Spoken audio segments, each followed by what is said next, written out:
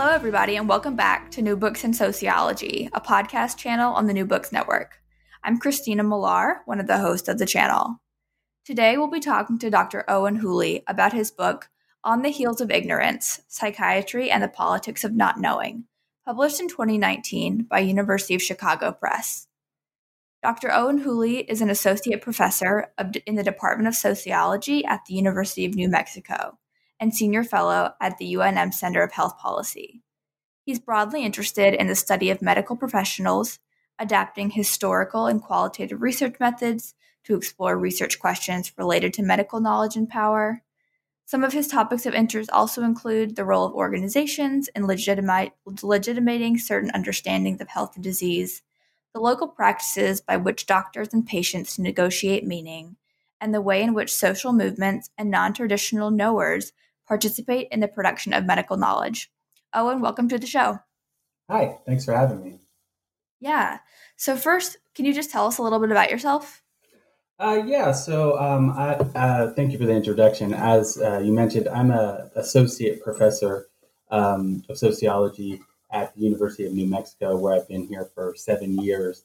I teach medical sociology, sociology of health and illness, mental health, kind of sociology of madness course, which is fun. I got my PhD from NYU and then did a 2-year postdoc at Rutgers. And the postdoc was actually focused on mental health. It was an interdisciplinary social science postdoc. And that's where I started this research and then continued on while at UNM. I'm billed as a medical sociologist, but I think a more accurate description of what it is I do is as a sociologist of knowledge who studies medicine, or specifically medical professionals, to explore kind of more theoretical issues related to knowledge, power, authority. I'm really interested in how actors make claims and assert and maintain authorities as arbiters of truth. And I think medicine is a good place to explore these issues because in kind of medical practice, you often get competing, clashing ways of thinking about health and illness, and often with life or death consequences. So this is my second book. My first book was based on my dissertation, and it looks at the professionalization of medicine in the 19th century through a history of successive cholera epidemics. I should also say I'm a historical sociologist. I think my work straddles a kind of fine line between history and sociology, but I think, and obviously I'm trained as a sociologist, but oftentimes my work can look a lot like that of a historian. I guess that's a kind of good introduction, I would say. Yeah, absolutely. And I'm sure it's really interesting during this time in the world with the coronavirus. I know a lot of really interesting sociological studies will probably come out of this difficult time. But I'll go ahead and start with a couple of questions just generally about your book, especially those for maybe who aren't as familiar with the sociology of knowledge or the sociology of ignorance. So can you just define ignorance and the sociology of ignorance and tell us a little bit about that? Yeah, I mean, I should begin with the caveat by saying that when we kind of affix a name to like-minded research, sometimes we have a tendency to imply more shape and coherence than there actually is. And certainly this is true with the sociology of ignorance. It's less a kind of coherent ASA subfield and more of a kind of loose confederation of researchers in a variety of places, kind of talking about and thinking about similar areas. We could see the kind of unsettled nature or the kind of burgeoning nature of the field by the fact that it's called by very different names. So you might hear it called ignorance studies. You might hear it called agnotology. Some people call it sociology of non-knowledge. I prefer sociology of ignorance, one, because I'm a sociologist, and we love to name things sociology of X. But two, I think insofar as we want to want to engage audiences beyond academia, I think it's always best to use the least jargony name for what it is we do. With that said, I see the sociology of ignorance as being built upon kind of two fundamental ideas or notions. Uh, the first speaks to a long neglect of the study of ignorance in the sociology of knowledge. And that neglect is in part, I think, a reflection of the tendency to think of ignorance as an absence, as a negative, as a kind of empty space, a mere lack of something, that something being knowledge. But sociologists of ignorance argue that ignorance has a presence in its own right, which, while related to knowledge, kind of operates according to distinct dynamics. Um, Moreover, I think there's an appreciation that ignorance is not deviant nor exceptional, but rather omnipresent. So, if we want to kind of understand development in knowledge, sociologists of ignorance like myself would argue we have to also understand that which we do not know and how that influences how we act in the world. So the second kind of main idea of the sociology of ignorance is, once you start looking for ignorance, you come to see it everywhere, and you also come to see that not all ignorance is the same. Namely, that there are different kinds of ignorance. So, what a lot of the work in this field has revolved around kind of classifying different kinds of ignorance and exploring how those differences might lead to different kinds of practices and actions in the quote unquote real world. So, people are looking at the differences between, say, ignorance that is unintentional versus ignorance that is willful or intentional. There's also differences in recognition. Is our ignorance known or is it unknown? Are we aware of our ignorance or are we unaware of our ignorance? There's also kind of talk about and interesting research on kind of strategic and cultivated ignorance. So, particularly the way in which powerful elites might use ignorance in order to kind of shore up their authority and power, that sort of thing. So fundamentally, I think the ultimate goal of the sociology of ignorance is to kind of remedy our collective ignorance of ignorance by adopting ignorance as an object of study in its own right. Now, that's a mouthful, but essentially, I think the benefit or the analytical payoff of this approach is to kind of hone in on ignorance as a thing that exists that can be an object of analysis in its own right. Now, where my work comes in with psychiatry, I'm kind of interested in a more typical prosaic form of ignorance, ignorance that is unintentional and unwanted. And particularly, I'm interested in how psychiatrists collectively manage this ignorance in order to maintain authority. Now, unfortunately, psychiatry is a good place to study ignorance because psychiatry, somewhat distinct from other medical specialties, has pretty wide gaps in its knowledge base. The We still lack of basic understandings of the mechanisms underlying mental distress and mental disorders.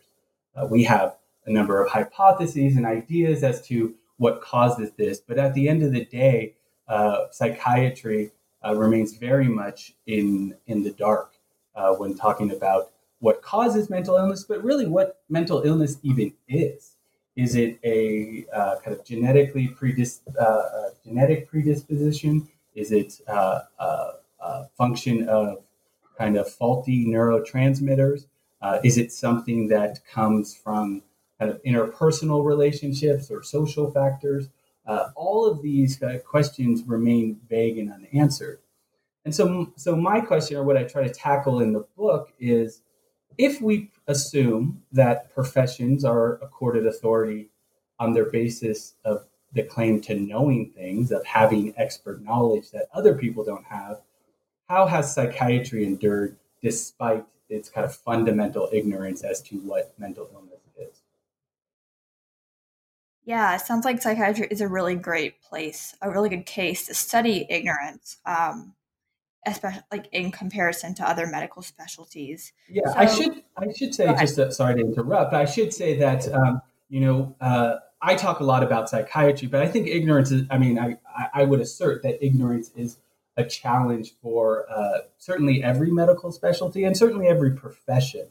Now, I think in the case of psychiatry might be kind of an outlier or a kind of extreme variation of this. But I think all professions struggle with how to collectively manage their ignorance in order to assert authority. Sure, sure, yeah, that makes sense. So tell us a little bit about your methods that you use to conduct this study before we jump into content. Yeah, so as I mentioned, I'm a historical sociologist, and so much of my research tends to be archival in nature. In this book, I approach the archive in the kind of following way. So um, the book kind of spans roughly 1840 to the present, and in order to kind of track the evolution of ignorance, or I should say the persistence of ignorance over that time, I the kind of backbone of the analysis is a kind of content analysis of what is now called the American Journal of Psychiatry, which conveniently for me spans that entire period. This is the official journal of the American Psychiatric Association, or what's now called the American Psychiatric Association. And so I was kind of able to track these developments from 1840 to the present through that. And that kind of provides what I like to think of as the spine or the kind of backbone that kind of runs through the entire analysis. But certainly that's not all I read. So I've also from those sources, I also identified kind of key other primary sources, things like reports from asylums, certainly important monographs that are being written, those kinds of documents that are also kind of tied into the analysis. I should also mention that the last empirical chapter on the DSM also includes information from 30 interviews I conducted with psychiatrists who were involved in the production of DSM-5.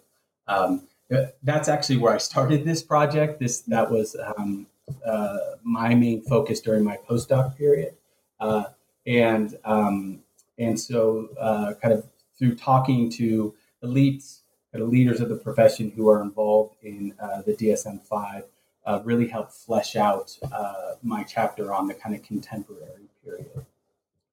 I should also mention that as a kind of historical sociologist, I lean heavily on secondary historical accounts of psychiatry. Psychiatry, fortunately, or maybe unfortunately, when you're trying to say something new, is a well-studied profession historically, and so I lean on this research for the research of many historians for insight, kind of context to kind of what I'm seeing or what I was seeing in my own research, and kind of triangulation of certain ideas.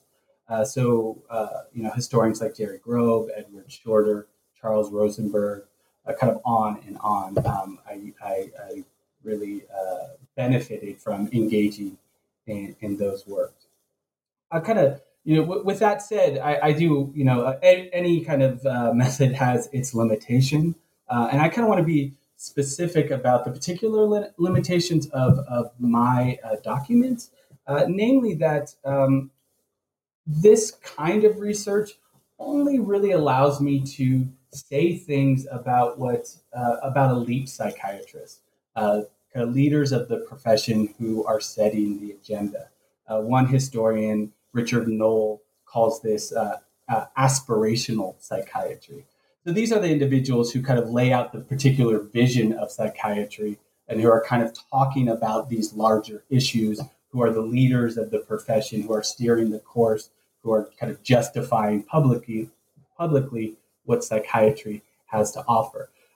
So what that means is that's perfectly fine for the kind of what I'm engaging for in terms of theoretically in my book. But it means that I don't have a whole lot in here about kind of what psychiatry looks like on the ground. And I think that's an important distinction because I think in psychiatry in particular, there's often a divide between what elites, leaders of the profession argue that psychiatry is and what it actually looks like in practice. Currently I've kind of moved towards my next project, moved towards the practice side of things.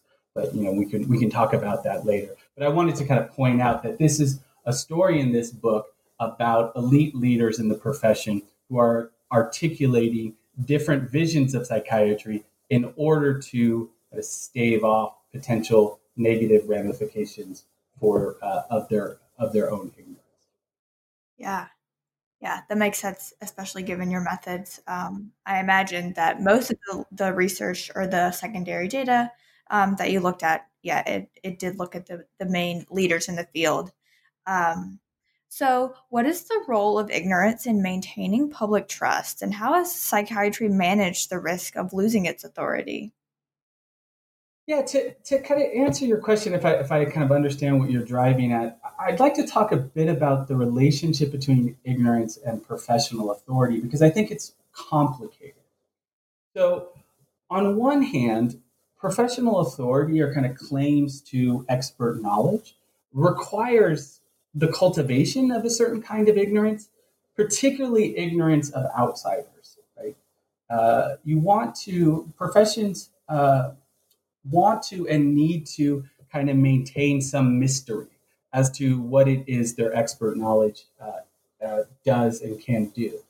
Because if everything was transparent, if everything was widely available, if you just kind of laid out all your expertise to the public, you'd have little warrant in justifying certain professional privileges.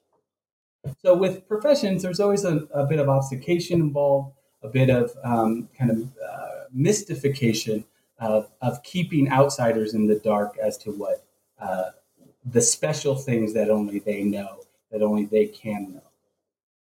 On the other hand, because as I mentioned, professional authority is predicated on making some sort of claims to expertise, ignorance can present a potential threat to professions. Right? If a profession's ignorance becomes too evident, the legitimacy of the whole enterprise can be questioned. And this is something I argue we see continuously throughout the history of psychiatry, these kind of moments of crises when the kind of underlying ignorance or gaps in their knowledge base become too evident, and then professional leaders have to kind of scramble to figure out what to do. This, I'd argue, is the primary thing actually driving the history of psychiatry. So with professions, there's you want to strike ignorance plays a complicated role. On one hand, it can provide or at least help solidify one's authority, and on the other hand, it could potentially undermine that authority. Now, I should note here that when I began this project, I didn't intend to write a history of psychiatric ignorance. Rather, my goal is much broader, was to kind of figure out this kind of curious trajectory or history of psychiatry, namely the kind of dramatic transformations that psychiatry has undergone, not just once or twice, but multiple times. But this focus on ignorance really came from empirical observations of what I was seeing in the archive. I came to notice something interesting, and in part interesting in comparison to my first book on kind of mainstream medicine, is that psychiatrists write and talk a lot about their own ignorance. And I think this is unusual. Not to say that other professions or other experts don't acknowledge their ignorance, but just the sheer amount of discourse acknowledging this ignorance, struggling over this ignorance, kind of grappling with this ignorance, really kind of popped out to me. And so I started to kind of begin to kind of think through, what is going on here. And at this moment is when I really started kind of first engaging with the sociology of ignorance literature. And eventually I came to kind of the conclusion that ignorance is the kind of key to unlock the curious history of psychiatry that I kind of began my project with. So if we're talking about, okay, we've been talking about ignorance. So what does it look like for psychiatry, and kind of what's the story here? And I would say, so as I mentioned, right, psychiatry is starting out with a severe deficit in its understanding of its purported object of expertise. What is mental illness? What causes mental illness? And so psychiatric reformers have kind of faced this constant, regular challenge, and that is convincing people that this ignorance about mental illness is unknown but knowable rather than unknown and unknowable. Now, this is kind of a mouthful, but it's an important distinction, right? So, in other words, psychiatrists need to convince people that their ignorance of mental illness is a temporary state that can be resolved rather than a permanent state that might reflect the kind of essence of the thing they're trying to know. Right? The idea here would be that the mind is inherently mysterious and perhaps beyond our grasp.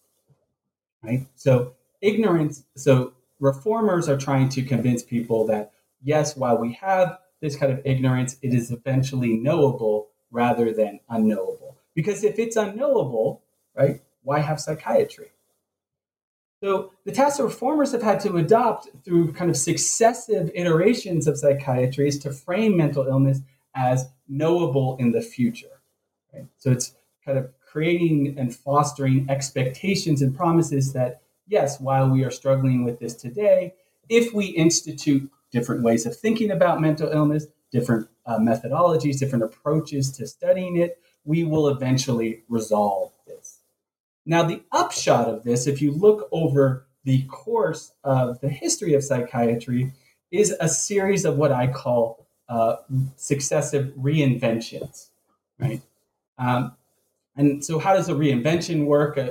Reinvention is a kind of process by which psychiatric reformers have transformed the fundamental purpose, character of the profession so much that it appears to be something new altogether.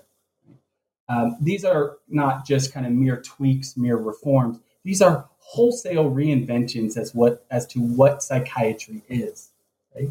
What the identity of a psychiatry is, what it is that psychiatrists do, how they think about mental illness, what theories they're using to think about it, and even fundamentally what mental illness is, right? And so what you see is kind of what will happen in psychiatry is that, you'll institute a reform with promising to resolve ignorance. There will be a period of kind of initial hype that, okay, now we've finally figured it out. And then gradually confidence will erode until there's a kind of what I call a crisis of ignorance, these moments when psychiatry's lack of knowledge becomes evident.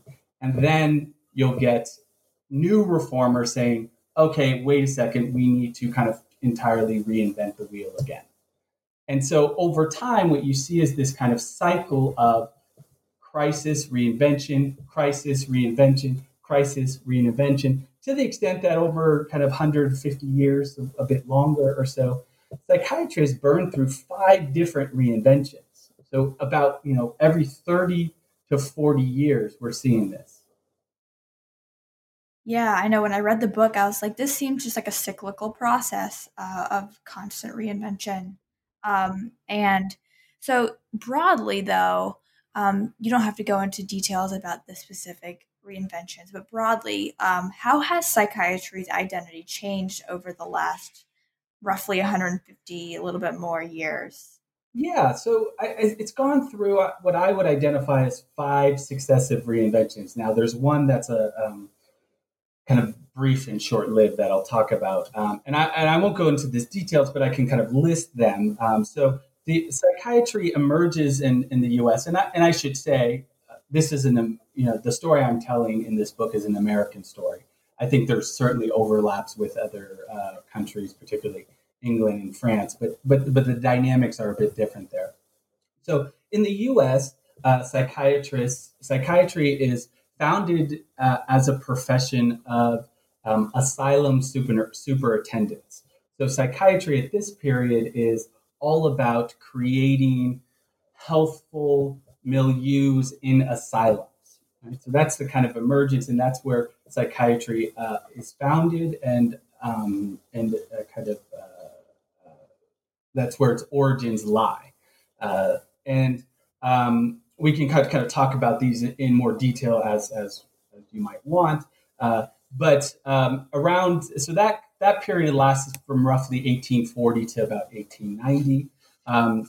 Eventually, there's this crisis around the asylums, namely that they weren't living up to the hype of their ability to cure mental illness. And psychiatry then makes a kind of pivot to this kind of period that I deem as eclectic, called psychobiology. And here, this is probably the least coherent of the various reinventions. The idea was that mental illness is protean in nature. It's very complicated, and so we need to adopt a variety of ways of thinking about and understanding it. Some ways closely tied to the emergence of modern medicine, things like eugenics, those kinds of things. This kind of complicated, eclectic period that lasts roughly from about 1900 to right around World War II.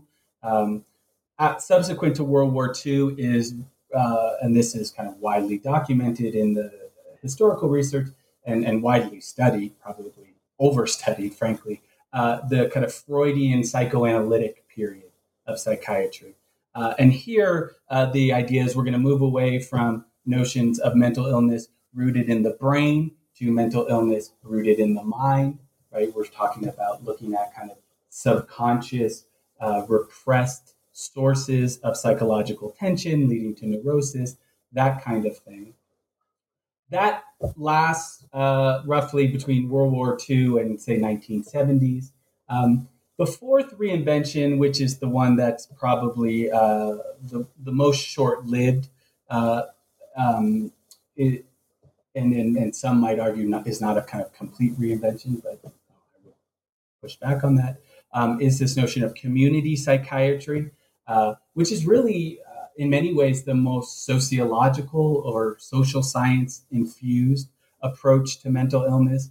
The idea that we need to attend to the larger social environment, that we need to treat those with mental illness in the community and as best as possible integrate them into the community.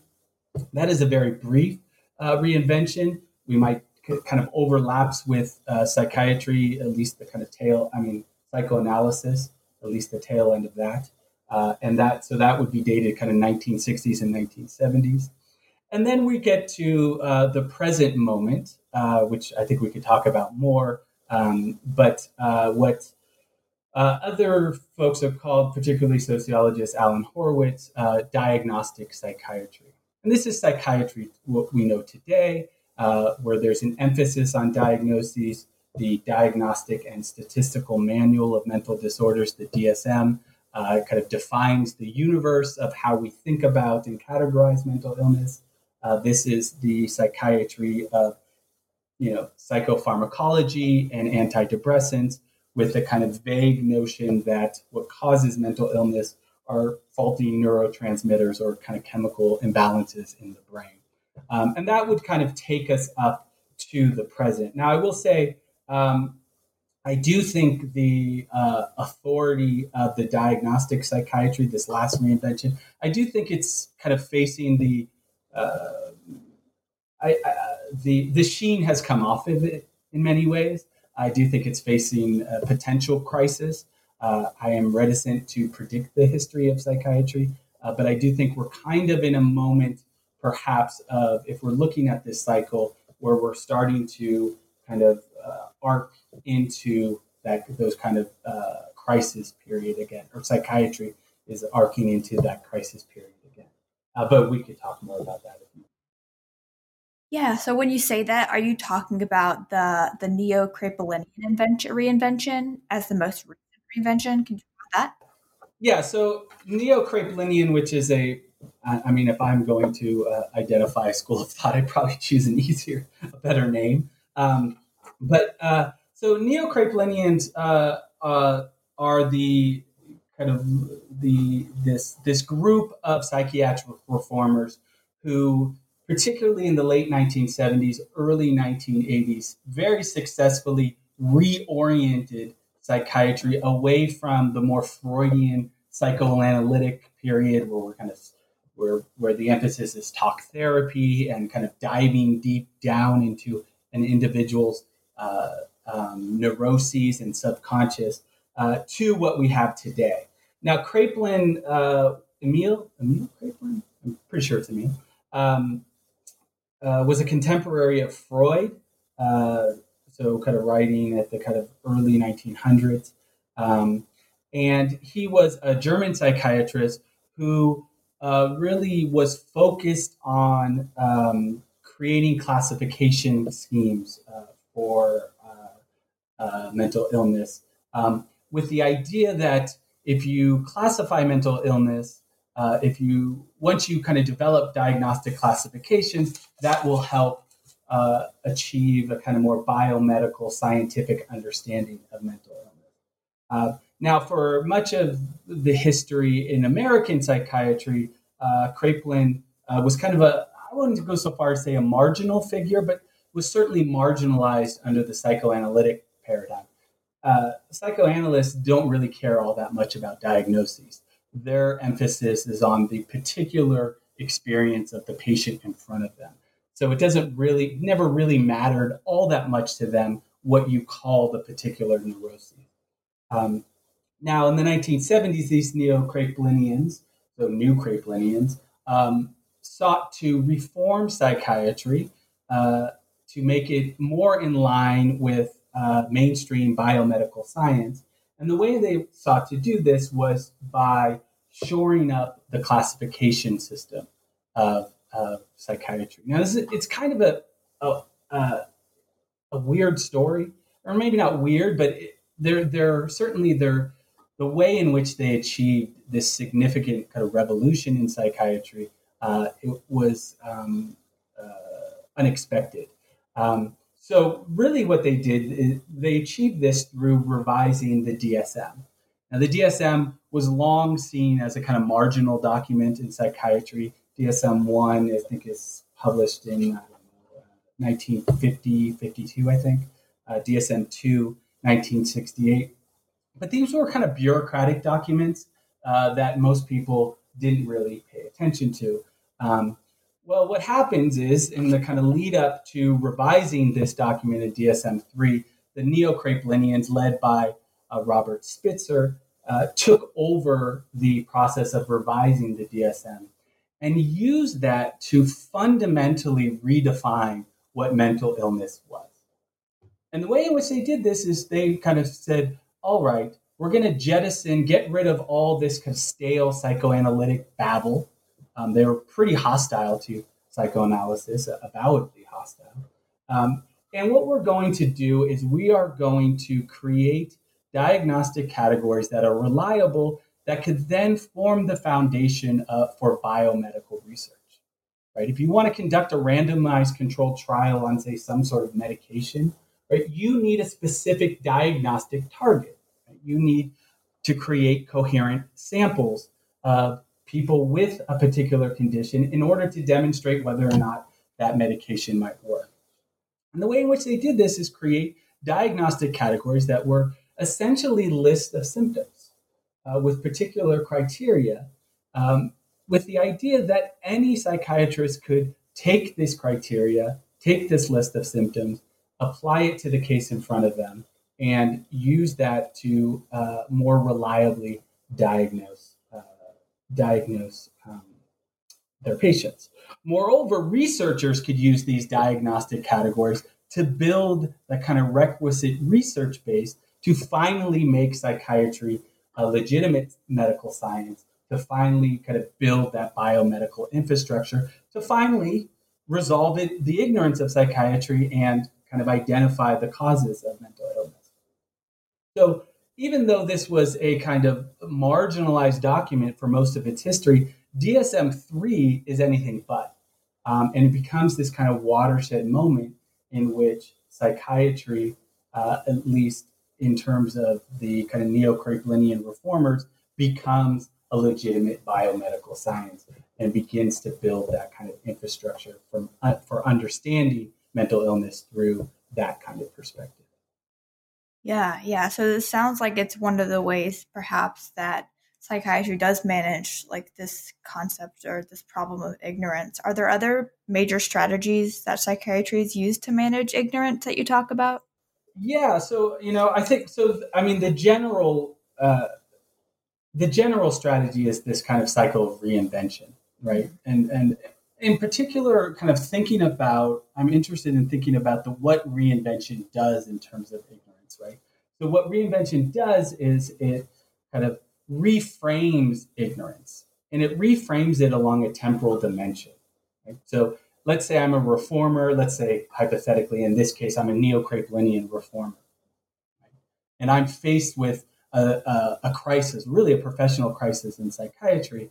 Well, what I'm doing by articulating this new version is, in a sense, relegating ignorance to the past, putting the blame of ignorance on kind of my forebears, right? So ignorance in this case is a problem of psychoanalytic psychiatrists had it wrong. They thought about mental illness wrong. They went about discovering or understanding it wrong. They're the reason why we're in this state. So it relegates ignorance to the past, and then in looking forward to the future, it anticipates or projects the overcoming of that ignorance. So let's adopt these reforms. Let's revise the DSM. Let's think about mental illness in a new way, because that will lead us down this kind of scientific road where we will have valid understandings. So I call this kind of under the generic title time work, right? Because reformers are kind of framing both the past and the future in order to defer judgment on ignorance and kind of keep the profession moving. But then in the conclusion, I begin to kind of sort through various kind of tactics and strategies by which that I see in this history of psychiatry that might be applicable to other cases. And I list both kind of cultural and organizational tactics involved. There's a list, I think, of about 15. I won't go over all of those. But to kind of point to some of the more, I think, common ones in this, if we're talking about collective management of ignorance, I think the most common one is denial. Just denying the existence of ignorance. I think this one has this particular tactic, although occasionally used in psychiatry, hasn't been all that feasible given the kind of the public nature or the kind of transparency of the uncertainty in psychiatric knowledge. Other kind of strategies is to what I call appropriation. That's where reformers kind of deflect attention away from their own ignorance by adopting and adapting ideas from outsiders who are accepted as legitimate knowers. This happens most typically in psychiatry in various appeals to mainstream medicine, which I think the professionalization story of kind of mainstream medicine is far more successful than psychiatry. And so oftentimes psychiatry will try to appropriate those kinds of outside ideas. We have a tendency to deflect blame onto the object. So what this means is, psychiatrists will not explain away their ignorance, but will account for it by saying, look, we are tasked with understanding and treating something that is inherently difficult and complicated. Right? So in other words, the ignorance isn't our fault. It's more of a product of the difficult task in which we've been assigned. Now this one's, I think, a bit. Um, this one, it may require some balancing or counterbalancing, I should say, because if you are too successful in blaming the object, then eventually people will say, well, if it's unknowable, then we'll just kind of throw our hands up. Those kinds of things. Naming the object, I think this is, if we're talking about the neo-Kraepelinian moment, I think there is power in affixing a label to something and classifying something. Classification suggests understanding, success suggests comprehension. So with the DSM, right, if you go to the DSM and you pick it up, it looks like a very kind of dry, boring, scientific document. Right? What you don't see in that document is all the kind of background uncertainty, negotiations that went into the construction of those categories. Right? You don't see that. What you see is something that looks like, oh, this is a scientific compendium of the universe of mental disorders. Right? And so that, in a sense, obscures some of the uncertainty underlying those things. I also should say, if we're talking about kind of more organizational strategies, one of the things I see in the history of psychiatry is what I term shifting arenas. But by this I mean, if your ignorance becomes too evident in a particular arena with a particular audience, what you can do is kind of shift arenas, go to another place with a new audience who might not be as attuned or familiar with your ignorance. So psychiatry, for much of its history, was supported by and funded by state legislatures. And kind of when they exhaust the credulity of state legislatures, psychiatric reformers then pivot more to the federal government as a source of funding and insight, an audience that might not be as aware of all of its failings and ignorance. So those are a few. I kind of lay them out in the conclusion.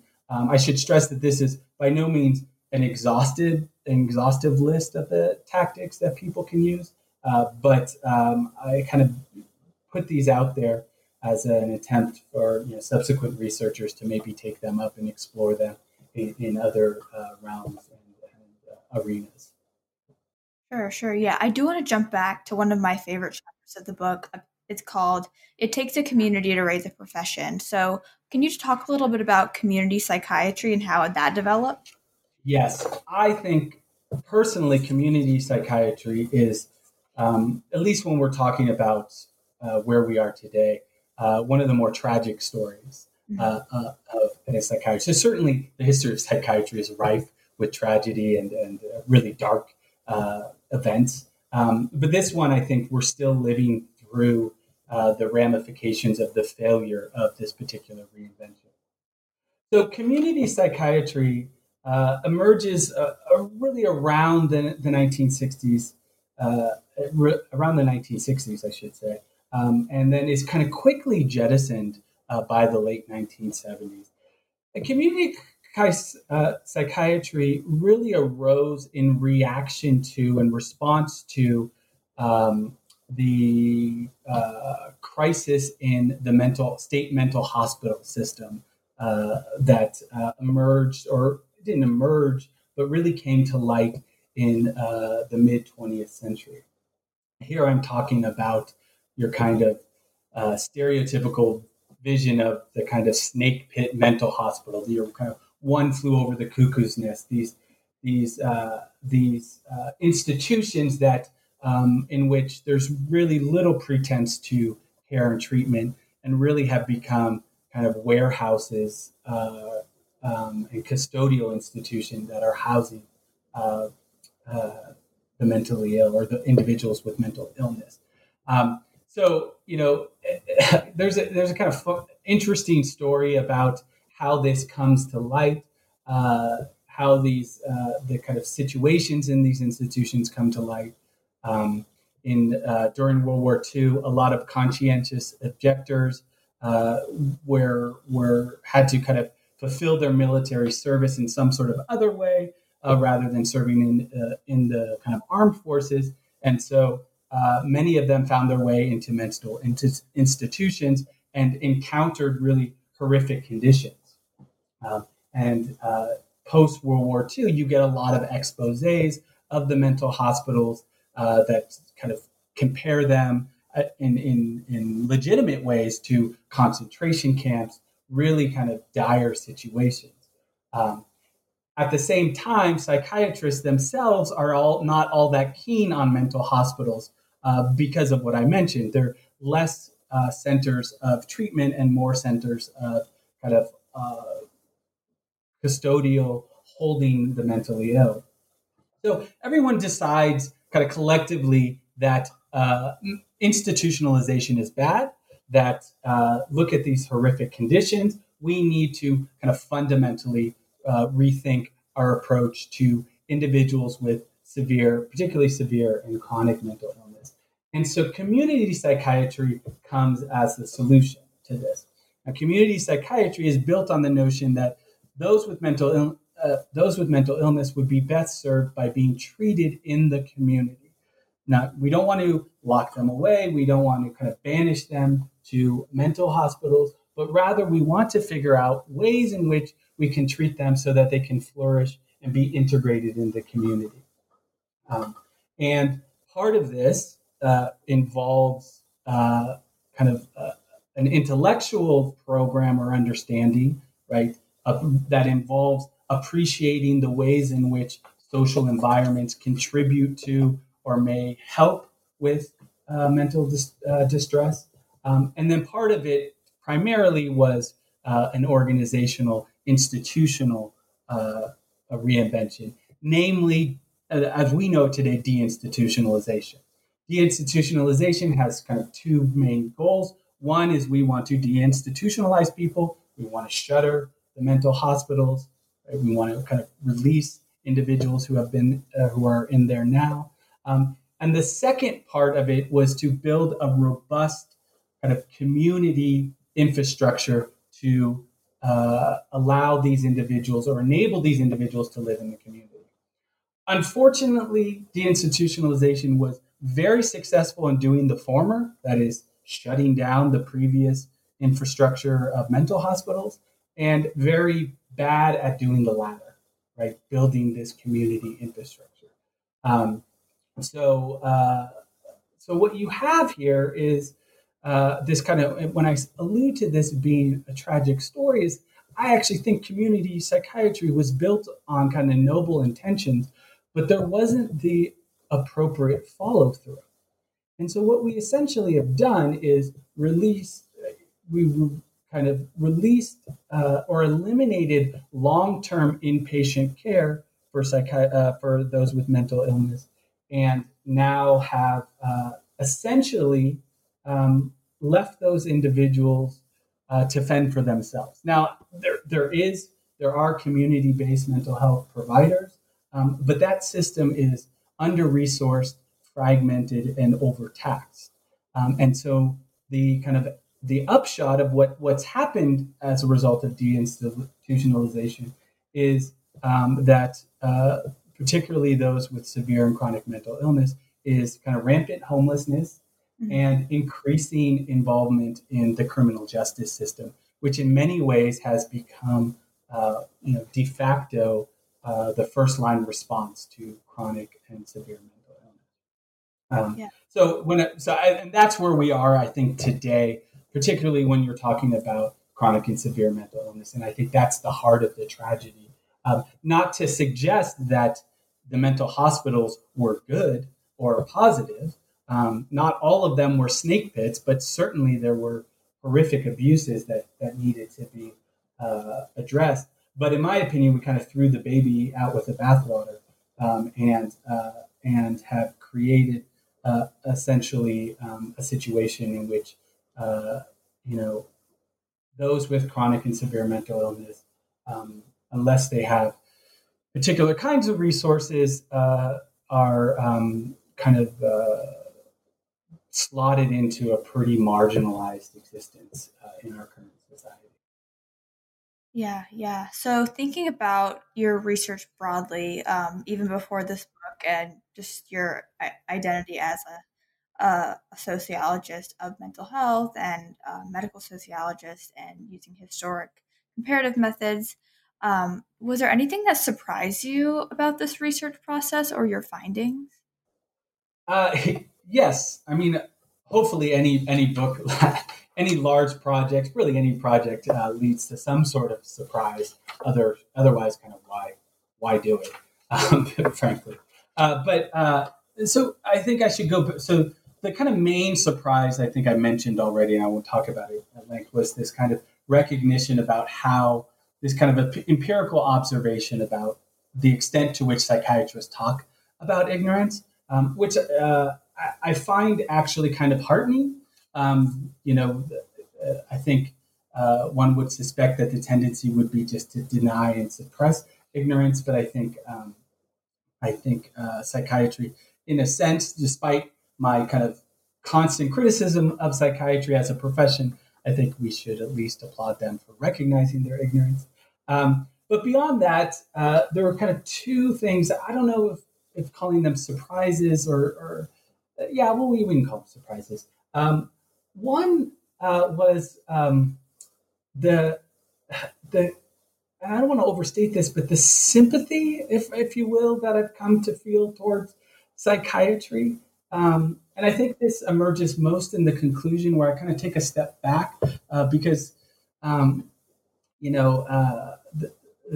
book is if you trace the history of psychiatry, it's hard not to be critical, and certainly I am, and I don't want to downplay those criticisms.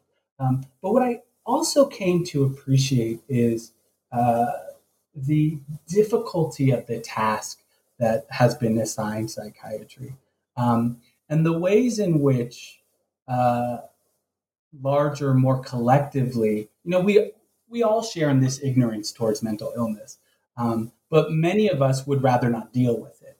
And so we've kind of foisted that responsibility on psychiatry. Now, psychiatry has willingly taken it, but I do think I developed a more of appreciation of, what a tough nut to crack mental illness is to crack.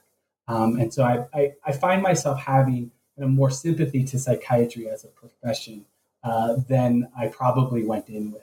I think I went in with having read Foucault and these labeling theory and social control theorists. I think that they're saying legitimate things, but I think there's more nuance to this scenario. The other surprise, and I don't think this was a surprise, but I don't think I anticipated uh, the intensity of it. Was has to do more with the kind of writing and reception of the book, and that the history of psychiatry is such a contentious, polemical field, um, that it's really hard to position yourself in such a way as to convey nuance.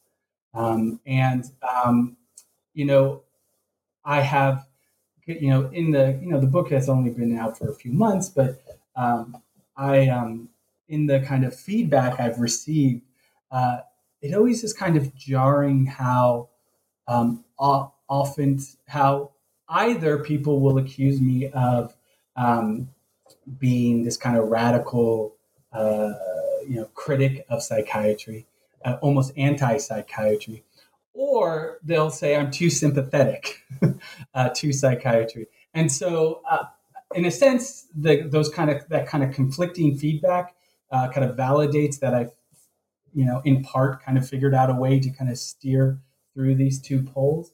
But it's just really hard to write about psychiatry in a way that isn't either overly celebratory or isn't on the other hand, overly critical and damning.